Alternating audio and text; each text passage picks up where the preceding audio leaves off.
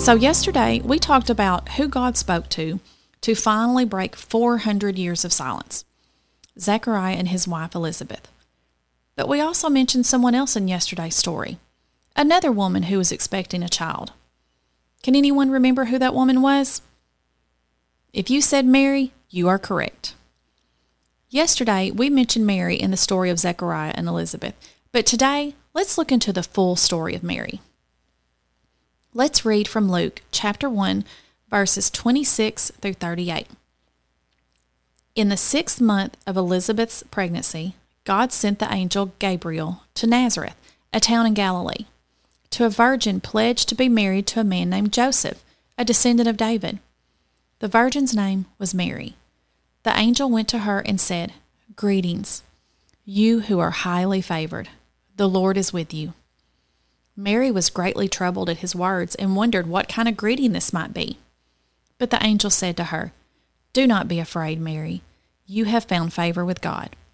You will conceive and give birth to a son, and you are to call him Jesus. He will be great, and he will be called the Son of the Most High. The Lord God will give him the throne of his father David, and he will reign over Jacob's descendants forever. His kingdom will never end." "How will this be?" Mary asked the angel, "since I am a virgin?" The angel answered, "The Holy Spirit will come on you, and the power of the Most High will overshadow you. So the Holy One to be born will be called the Son of God. Even Elizabeth, your relative, is going to have a child in her old age, and she who was said to be unable to conceive is in her 6th month. For no word from God will ever fail." "I am the Lord's servant," Mary answered. "May your word to me be fulfilled." Then the angel left her. So Mary was just a young girl who was about to get married to a man named Joseph, when an angel from God appeared to her and let her know she was miraculously going to have a child, and that baby was going to be the Messiah that God had promised his people for so many years. God had specifically chosen Mary to be one of the most important people in his grand plan to send his son to save the world from sin. When Mary heard this, she basically said, "I will do whatever you want me to do, Lord." Can you imagine?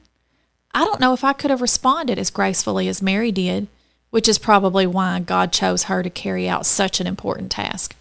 He knew she could handle it and would be honored to do it.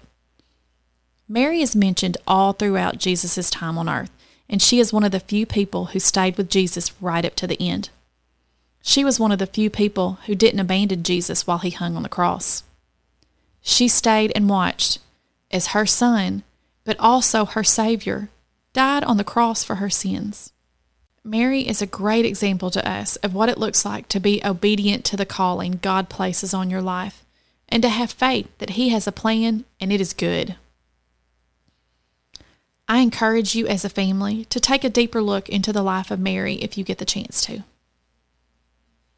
So kids, how do you think you would react if an angel of the Lord appeared in front of you? If God asked you to do something really hard, do you think you could say yes as quickly as Mary did?